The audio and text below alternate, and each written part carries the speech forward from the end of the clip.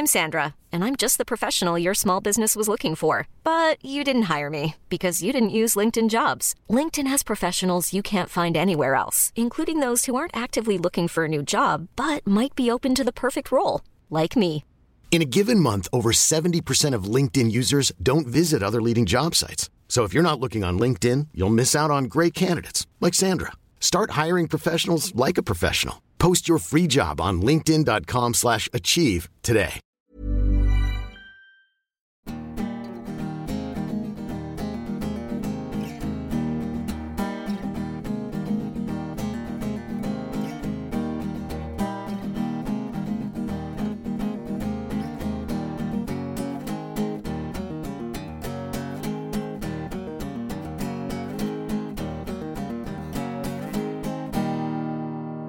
From Backpage, I'm Neil White, and this is Between the Lines, a podcast that tells the stories behind great sports writing. In 2012, Backpage, that's the two of us who produce these podcasts, published Spain, the inside story of La Roja's historic treble. It was the second time we'd worked with Graham Hunter, and today we also produce his podcast, The Big Interview. Some of you might listen to that. Back then, we were all coming off the back of his award-winning first book on FC Barcelona, the film adaptation of which comes out later this year. For his follow-up, Graham reflected on the unique access he had had to the Spain national team at 3 consecutive tournaments they'd won: Euro 2008 and 2012 and the 2010 World Cup. As Gerard Piqué says on the cover of this book, Graham was with the team every step of the way. On top of that, he went back to carry out new interviews with key players, opponents, coaches and staff members to bring to life a streak unmatched in the history of international football.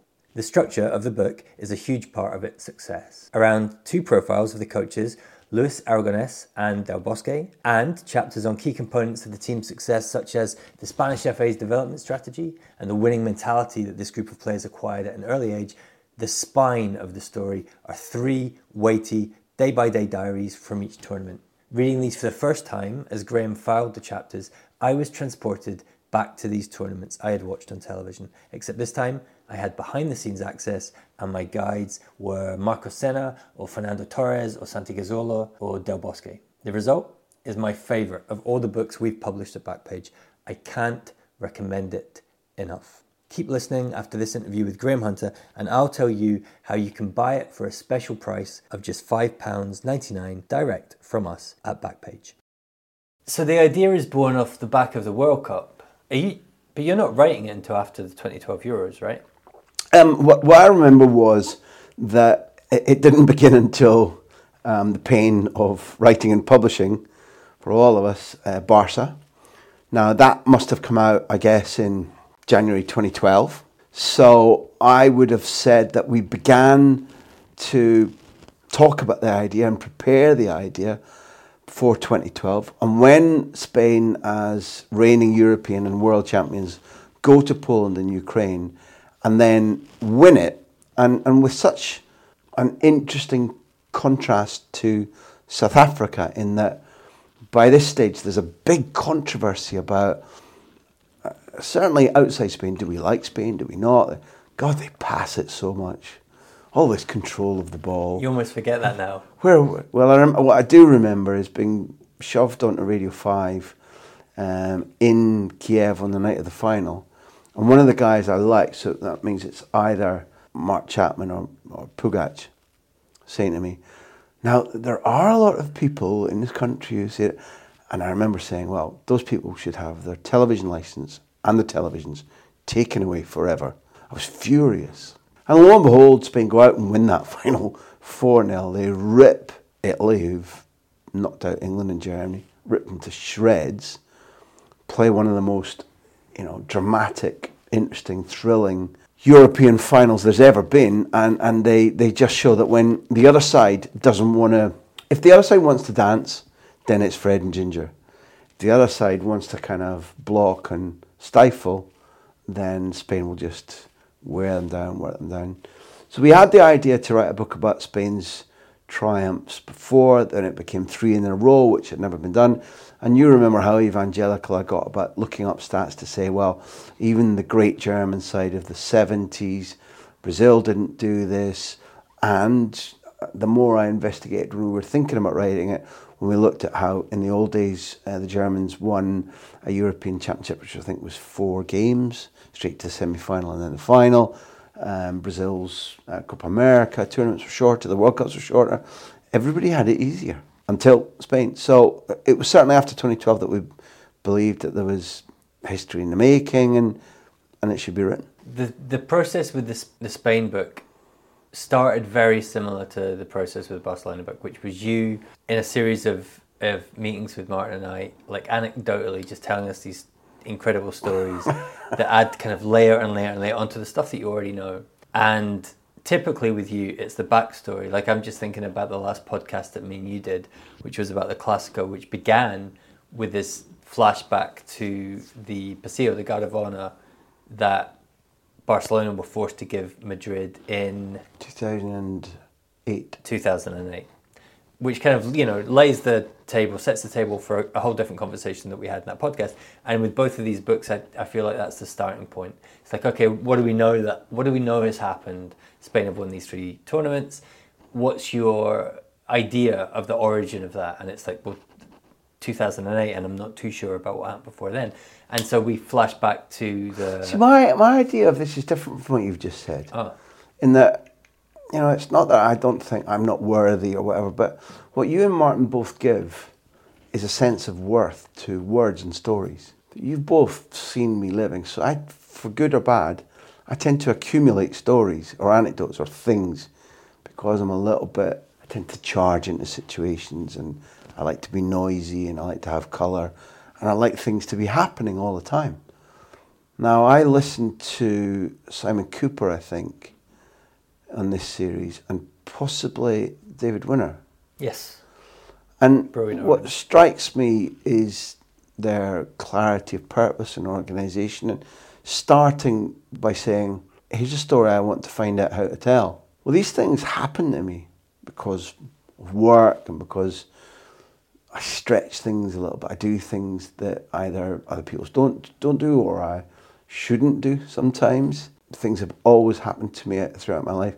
So to me, it's not like I don't feel the things I say have got worth, but it's like your man in, I wish I could tell you his name, in Dad's Army. He'll open his jacket and he's got watches and stockings and whatever. Walker, is it? Let's say it is. And I kind of feel like, well, I remember something there, or this, that, next thing. Now I talk to you two, and you're like, God, I didn't know that, or that's interesting, or that would make a good, and so you go, oh, as somebody who's not a natural, as you've had to edit, not natural author, and somebody for whom writing a book is if it's not torture, it's hard. I like the addictive nature of blank pages, writing something, seeing it turned over, starting again. So to be convinced that there's worth, that the story, I do have an idea of how to tell a story, but that the component bricks are actually worthwhile. That's something that publishers need to do.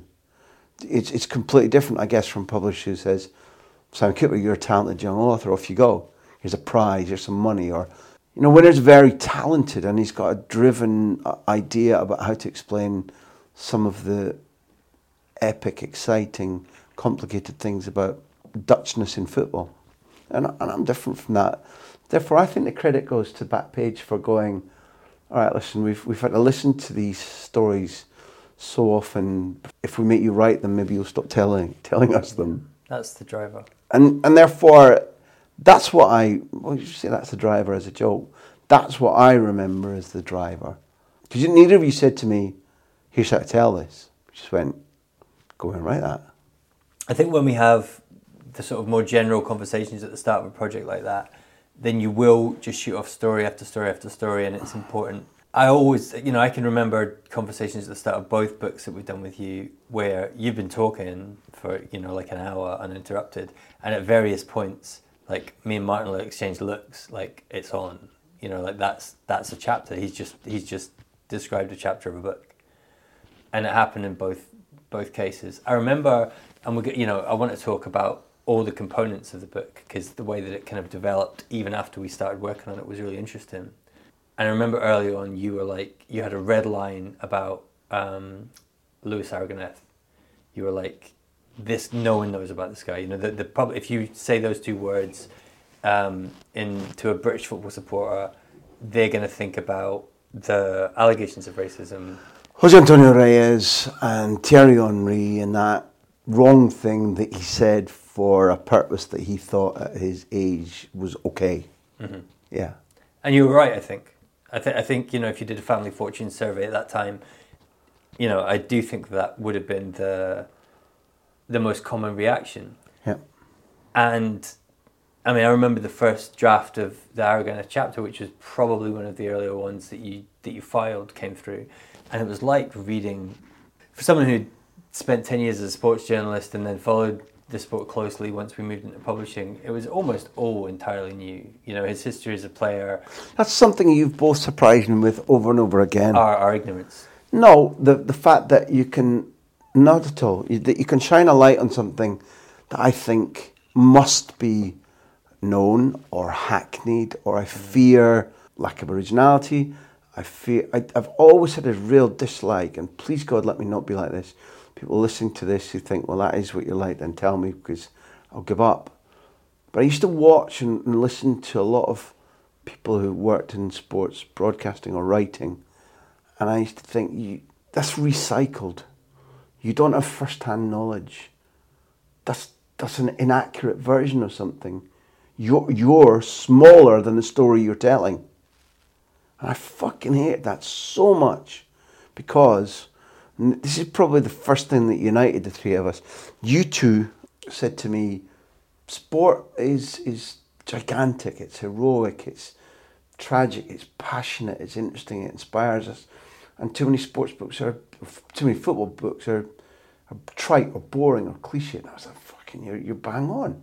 Because I hear football stories in my head like Wagner heard Valkyrie, and that's just fucking the truth.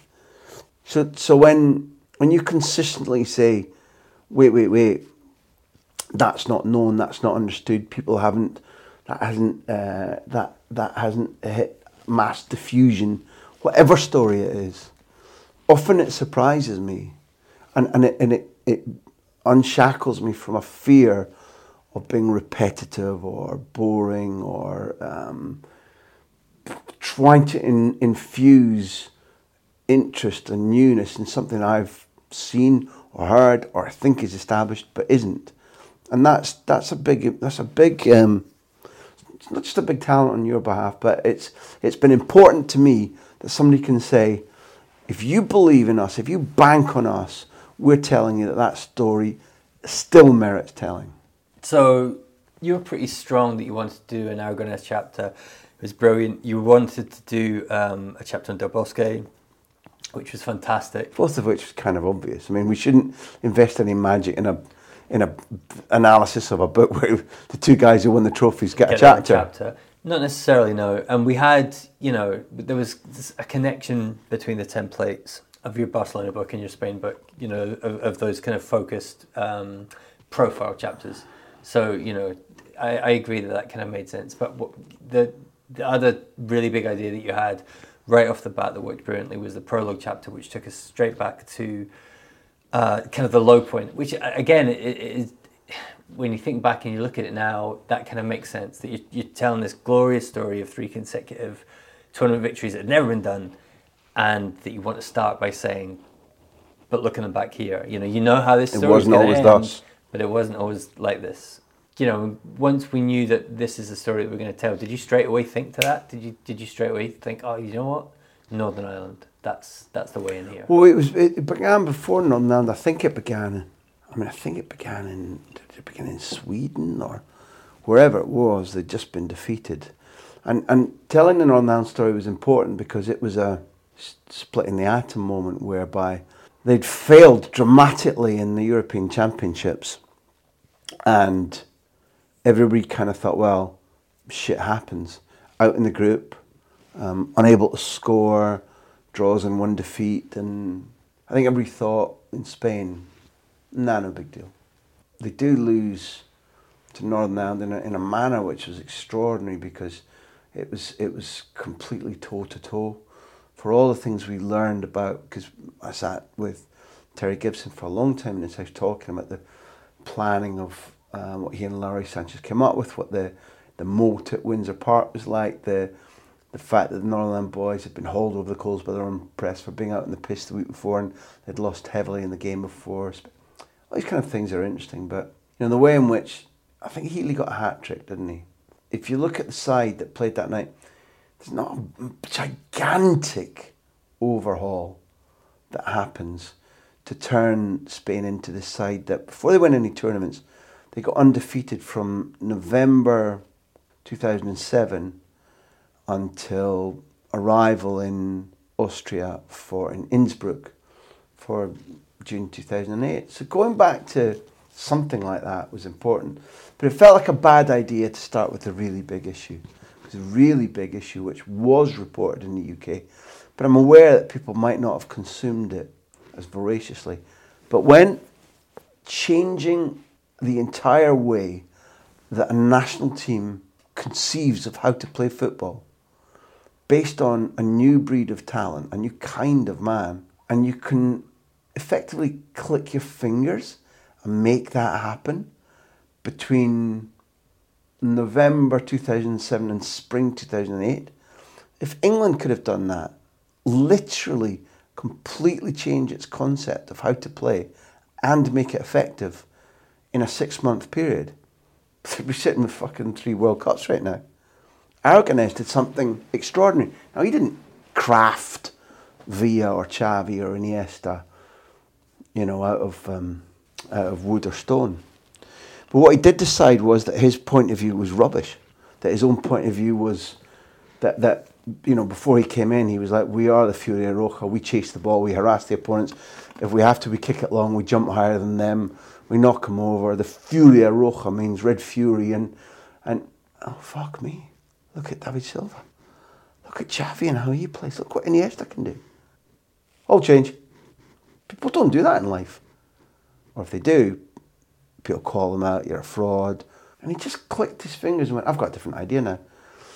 And he shoved Raúl out. And shoving Raúl out was like saying to Gary Lineker, all you do is score goals. You're not good for us anymore. Didn't happen to Lineker, but it's exactly what happened to Raúl. And therefore, that was something that I wanted to use as a counterpoint. The little men are clever, little men can play. Keeping the ball is important. Luis Aragonés, a bull of a man, a bull of a player. Something like an Alan Shearer of Spain's playing era, where he scored in the European Cup final in 1974. He was part of the squad in 1964 when they won the European Championship. The 74 was Atleti, obviously. It's something like Shearer or Jeff Assel going, wow, man, all this stuff that I did, no. Change.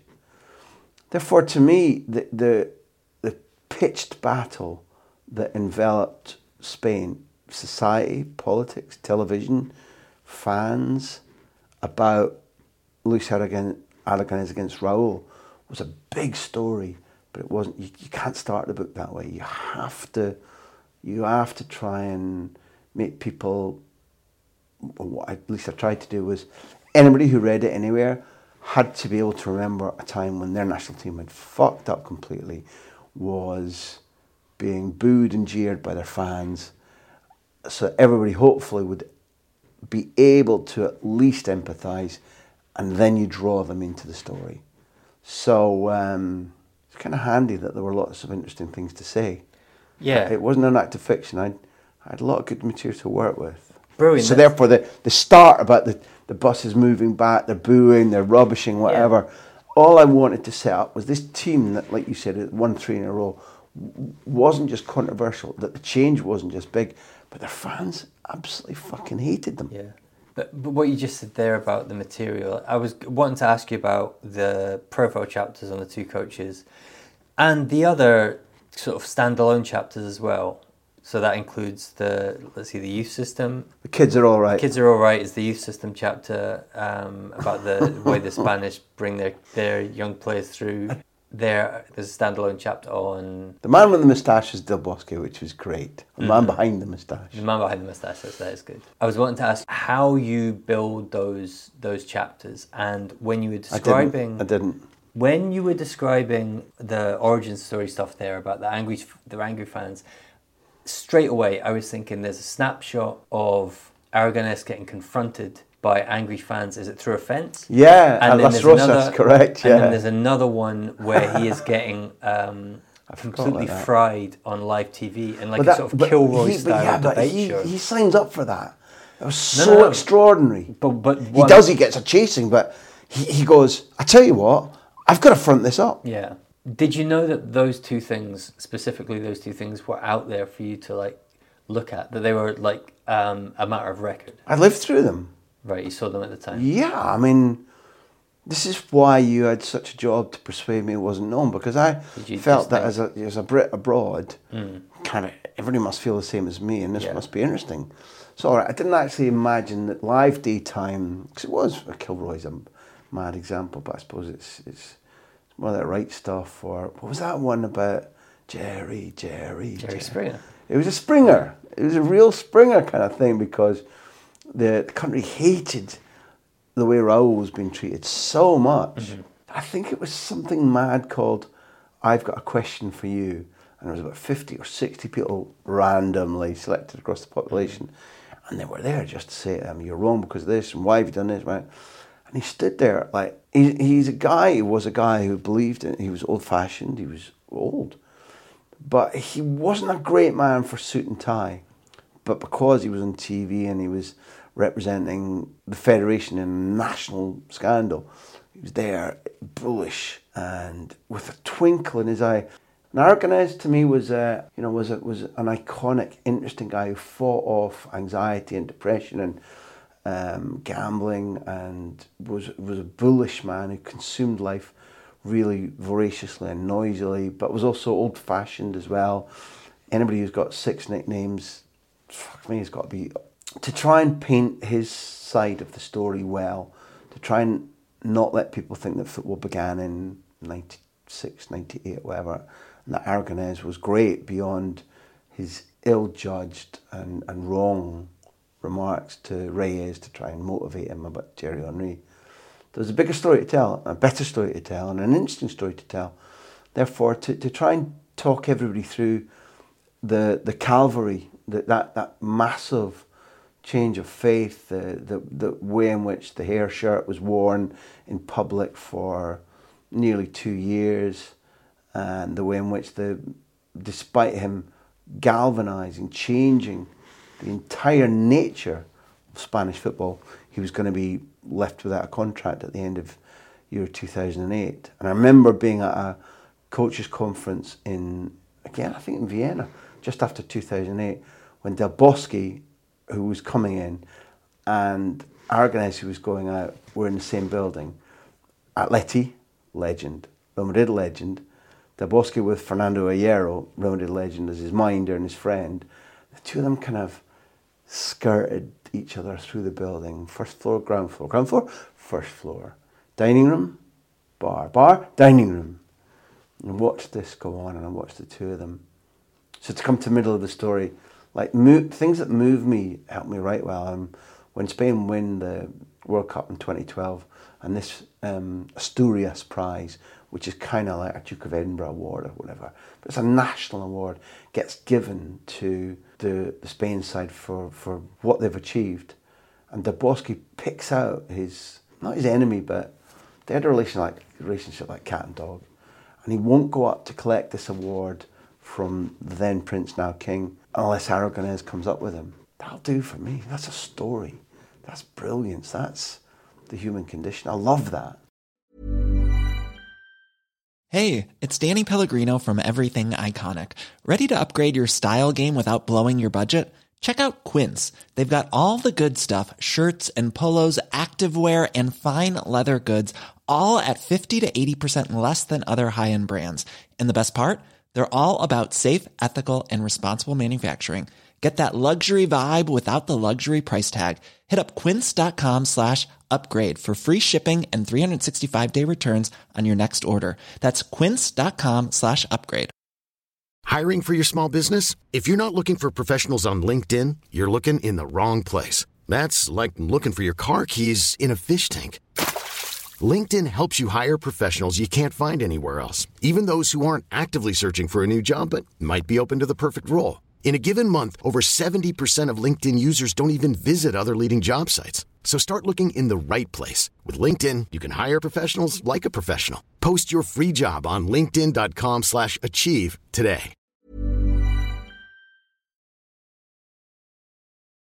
And that scene with the two managers of this historic treble dancing around each other in that hotel is another one that's described brilliantly in the book. So for these, I'm thinking about the Del Bosque chapter as well, and anything else that comes to mind, that on the occasions where you weren't the camera eye, the occasions when you weren't there, what was your technique when you were building up the source material? Like, where were you looking, or were there... Technically, what's the technical device of building a book? Or specifically this one, when you're looking at... if you're trying to paint a picture of Del Bosque from his playing, from his childhood, because you talk about his father... Well, I was able to interview him. So it's a mix of answers. The questions I didn't ask during the tournaments because, first of all, at the tournaments I got extraordinary access to the players and the managers. So things that happened there. I think that's a building block one. I think we should, and that's the camera eye. You're right, and don't forget where you were going. But I think you should explain what your job is at these tournaments. Well, in two of them it's the same. But in 2008, I'm literally just a reporter tied by UEFA.com to Spain. I followed Spain and Brazil and Italy intimately in 2006 of my own accord for a Chinese company. But I'd seen enough of Spain for UEFA to say, listen, we like your style, go and follow it. And strange things happened. The media officer not the press officer for Spain, but the media officer, a fella who... I don't like him, doesn't like me. Acted abysmally and got kicked out pretty early in the training camp in Innsbruck. Therefore, the organiser said, look, would you mind stepping in and doing his job, please? And then it turned out the Federation hadn't employed anybody to translate their Spanish press conferences. Therefore, the Austrians and Germans and the Brits and the Dutch didn't have a clue what was going on. Will you help? Yeah. So that got me behind the scenes. So I was invited in behind the press conference wall, meeting the players, meeting the staff, and that embedded me, and that was fine. At which point, the next tournament, they said, will you be a television producer? Will you help generate daily television content for the Spain camp, from the Spain camp and their matches, which comes as part of the multi-million-pound investment that broadcasters around the world, from Iran through Australia and Canada and Germany and Britain, anybody who buys into the World Cup has a central reservoir of stories, news, interviews, training footage, flash just off the pitch. And it means that every organisation that's covering the World Cup can fake that they're in every game, every training camp. They may send 20 people when their need, if they're a big broadcaster, is to have 60 people there. So our work gives them the resources, whether it's daily quotes, whether it's one-to-one interviews, whether it's features, training stuff. So that means you've got to be, certainly in World Cup 2010, we were travelling with the team. In some instances we were in the team hotel, and I think every day bar one, we got a one-to-one interview. We filmed promos with the players. I had to invent promos. So there's one where we throw the rugby. It's a nice shot, sitting in a chair like you and I are now. It's set up like a TV studio. Puyol said, yeah, I'll play ball with you. And so we get the second cameraman off shot to throw a rugby ball into Puyol from one side. He catches it and he goes, looks at the ball, looks at the camera and goes, some people tell me this is rugby country. I don't know anything about rugby. Throws it out of shot, it's caught. Into shot is throwing the ball, he catches the ball. He said, football? Yeah, I know about that. Simple as that. Made up on the spot. It's not Pulitzer, but the player enjoyed it. It went out to the broadcasters. They could drop that into there. They were given little promos, little flash promos that they didn't have to work for, pay for. So that job was made all the more exciting by the fact that players said to me, yeah, okay, we know you, we trust you, we'll muck about with you a little bit. And that's the access. So you're allowed backstage. I was allowed into situations where I was chatting to Del Bosque and strange things happened. I was chatting to the Spain FA president, and that's how I got in the World Cup dressing room. I saw players pissed out their heads and kept quiet about it because they were allowed to be in that state because they'd just beaten Portugal.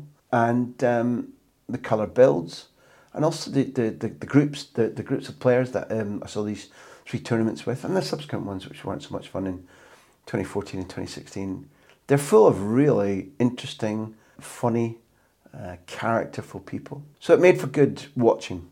And if you've got a brain for a story, you file things away. But when you're not a camera, I use that expression about, so I was the camera, I see, I actually see myself, 75% of the book. Other than that, we live in an age where everything's televised. You don't have to ask what really happened there. You see it. Like when you talked about Luis Aragonés at Las Rosas, it's live on TV as a fan shouts out, "You old idiot, what about Raúl?" And he walks up to him and said, "What about Raúl then?" He said, "How many World Cups has he won? How many European Championships has he won? When did he play?" And he's barking at this guy. It's like a movie. It's like a scene from a movie. Fabulous. So it's all there. And also, they are the majority of the personnel who are involved in these tournaments, and therefore our book, like to talk about football.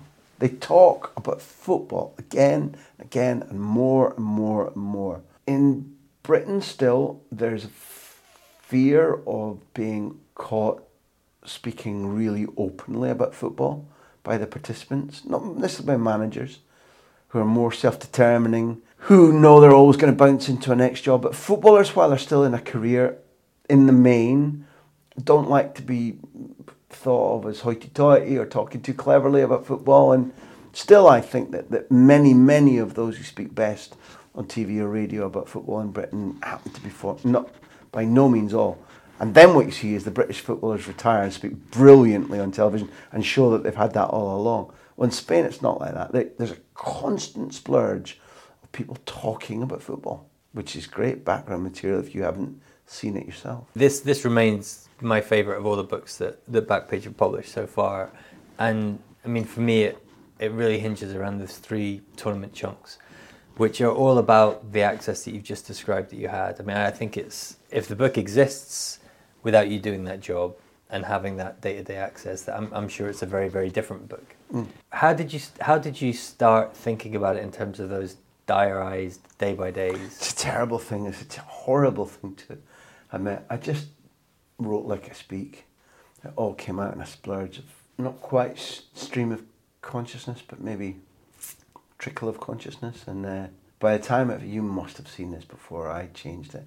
It just was this tournament, that tournament, next tournament. 3 great big lumps. Now, my memory is that I didn't get told this won't do. My memory, and it could be a faulty memory, and when people say this about something that matters to them, I always shout at the radio, the TV, "Why don't you remember? You idiot." Here I am. I think in a panic, just before I sent it to you both, I went, "Well, this won't do. How do I break it down? Days." I think it works. Listen, I suppose we're not here to be judged. We're trying to talk about the mechanics of making a book. So people like it or not. So I'm not being boastful, but I'm proud of very little in my working life. Like proud, but I was quite proud of the Spain book. I liked it. I liked it like a little friend, which is about the best you can say when you do any kind of work. It was my little chum, and the diary thing worked. And it was a last minute panic mode to go like, "Oh, I don't think they'll like this. This is no fuck. All right, what pretty good." And I spent probably about 10 hours turning 3 great big chunks of copy into day by day. And I remembered it because I'd been at them. I had to check dates. And it's one of those things in life where, of all the parts of any book, it's the only part I found enjoyable. Turning 3 gigantic chunks of tournament into days. How is that like natural? Because when we were doing the first pass on it, the first edit, one of the things that I just kept scratching my head at was your recall. I mean, had you kept a diary or? No, it's so intense. I mean, if you're... It's so intense to what? It's so intense that if you're there burned. And you're cheek by jowl with them, like, for example, I don't mean to make that sound stupid, because in many instances I'm quite sure they wouldn't have even... For all the interactions we had, it's probable that some of them didn't even know I was there, despite the one-on-ones, despite the, I need this from you now, can you help me? Yes, I'll help you, I trust you. Probably that's all just sawdust to them. But for me, it fucking wasn't. I need you. I need that now. Can I do this? Can I come with you? Can I see this? Or to my cameraman, who's brilliant. Adam was just brilliant, man. Get that. See that. Go for that. All the news training I'd ever been given, or all the news instincts I'd ever had, maybe more news instincts than training. If you're at training twice a day, as we were, in the dark, with black South Africans, 70 or 80 of them, doing tribal chants, rocking back and forward, harmonising, and every so often all you can hear is the word Chavi. And they're as colourful as anything you've ever seen in tribal or traditional South African garb. It's off the scale, it's nuts. You're breathing thin air, it's dark, it's winter in summertime. You're cold. At night, you have to wear every single piece of kit that the host broadcasting service have given you to make you look like a blue Smurf. Like all your socks and your gloves and your hat, because in the bed and breakfast we're staying in, they don't have central heating, and it's bastard fucking freezing. And then you get up and work first thing in the morning. You prepare for training, you film training, you watch, you try and see the story, look at the tactics. Who's missing? Well, then he has to be back. Why is he stretching? The Bosque. Look at Capdevila. How can Capdevila, with Albiol, defend 2 against 4, and with Pepe Reina ordering from behind? How can he?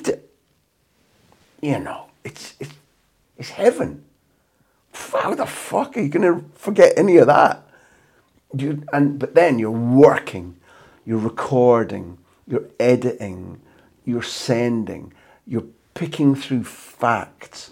Your instinct sometimes as well, totally against the rules, maybe I'd be broadcasting or I'd be writing for newspapers. So the stuff that already was indelible, I might be getting down in written form in order to earn freelance. Hardens it. Yeah.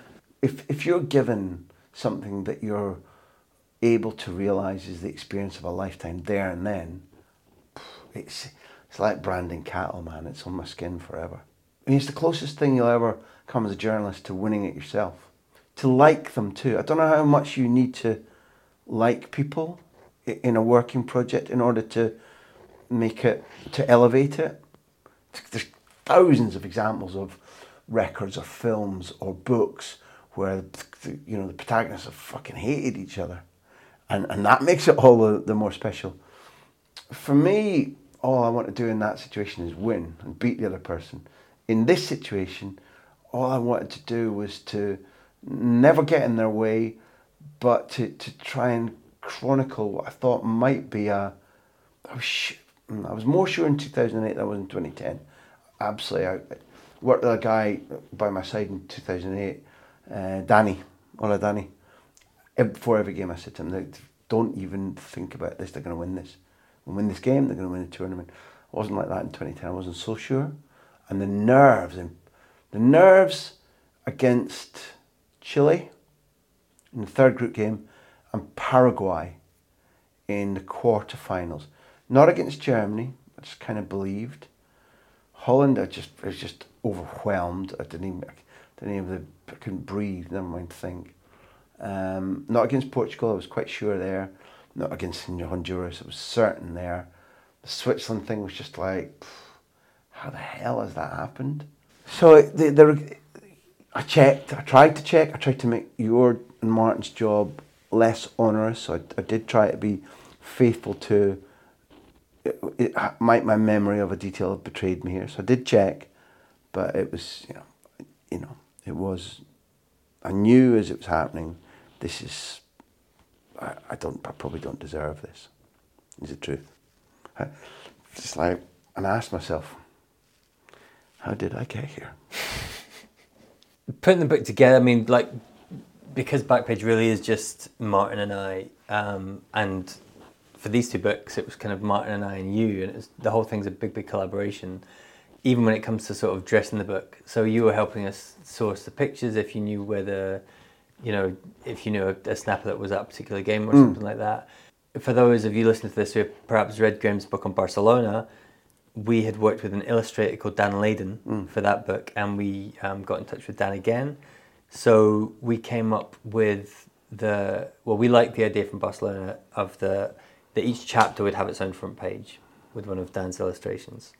So I think for this one, I remember he did a great job with the two coaches, big full page sort of portraits of them. We pored over those and disputed and refined and whatever, because I think they're a process of both artistic interpretation and hard work too. And then the 3 front pages for the pivotal tournament diary sections of the book ended up being these kind of wonderfully themed images of the Spain team bus and then something that talked to each location, which worked brilliantly. And Dan, I'm pretty sure that Dan, who you can reach out to on Twitter, is a great, sports specialist, artist and illustrator now. But that looks good. And then we came up with this idea as like a sort of postscript at the back of the book of just having something that you sourced, which was the stand-up, what would you call those? The kind of like cigarette card. I'm not one for being concise, but I remember the chapter pictures in both books stemming from the idea of us all going like, God, the Sting was good, wasn't it? That's right. And every chapter in the Sting starts with a little illustration, horses or a gambler, that then melts or whatever it might be. And I remember the idea for the pen pictures at the end from being Dad's Army. You have been watching, or any sitcom. I mean, I think we all, apart from it's been too much of me talking, too much about the words, because the point about constructing a book was we collaborated a lot, we argued a lot, we refined a lot. For example, in the Barca book, Up to the Whistle, we were rejigging chapters, not changing our mind, but refining it constantly. And I think to some degree there was refinement going on in the Spain book. And you guys said, I'll tell you what we'll do. We'll do the, meanwhile, back in Gotham City.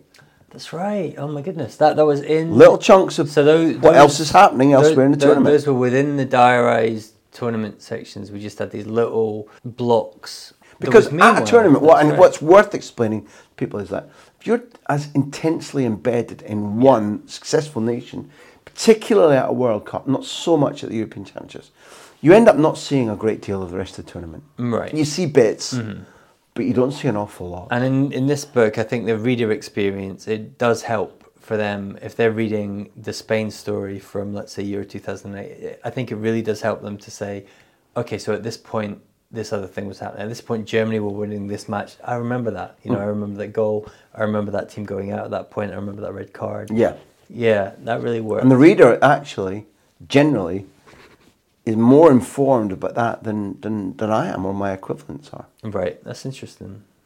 So let's talk about the reader. I mean, since publication, how has this book kind of come back to you? What sort of feedback, if any of you?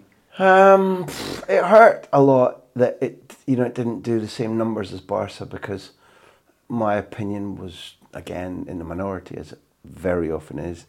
I thought it was a better book. It made me happier.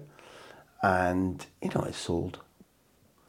But I thought that it probably merited more. Now, in the end, it got explained to me, particularly by Martin, who said, it did numbers up into...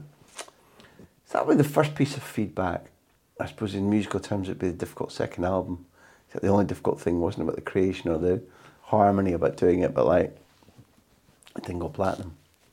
And then beyond that, I can't. You know better than me. Well, I know that, put it this way, I know that you had a lot of feedback off the back of Barca, which was an incredibly popular book. The football industry read Barca a lot, which is interesting. It was meant for them particularly, but I think we all found that. So people certainly admitted to having read Spain and liked it. That felt good. But it's rare I do work, irrespective of having top quality guidance, support, initiation, editing, publishing, whatever, from you two. It's rare I do work that I look at it and go, I'm quite pleased with that. Yeah. So that is how I felt about the book, and maybe that's my feedback. I think it represented them properly. In both books, I had a tremendous worry about not doing justice to the people who are the protagonists. Mm-hmm. And if you're writing fiction, I think you can do justice to the protagonists because they're yours. Wow. I was just a chronicler. I wasn't even Spanish, which I think helped. I don't think some of the Spaniards who wrote about the tournaments had greater access because while I've got some of the phone numbers of the players, they had most of them, or they were... The players who play for the bigger clubs depend a lot on the goodwill of particularly radio and television in Spain, and therefore the Spanish press can do a good job of chronicling. I tend to disagree with their opinions a lot because they're very parochial or they're one-eyed, but in actually gleaning details, it's good.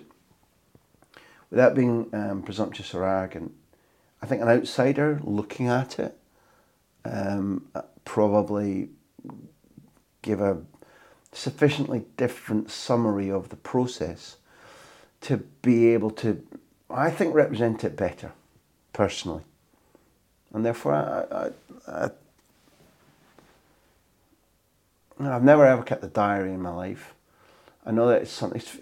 When you're an individual who goes away for so many weeks, that summer felt like forever. Felt super tiring. I think I was away for 7 or 8 weeks.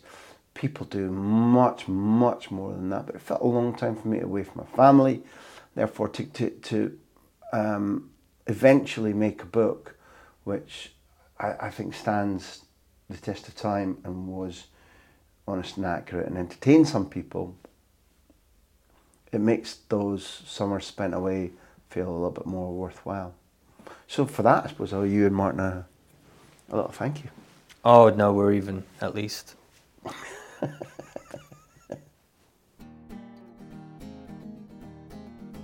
I hope you enjoyed that conversation, the latest in our World Cup series, more coming soon. If you've never read Graham's book on Spain, you can get it direct from us for a limited time at a very special price of £5.99 plus postage and packing. Go to mybooksource.com and click on the cover of the Spain book. Then, at checkout, use the offer code SPAINWC18. That's offer code SPAINWC18 at mybooksource.com to get this great book for just £5.99.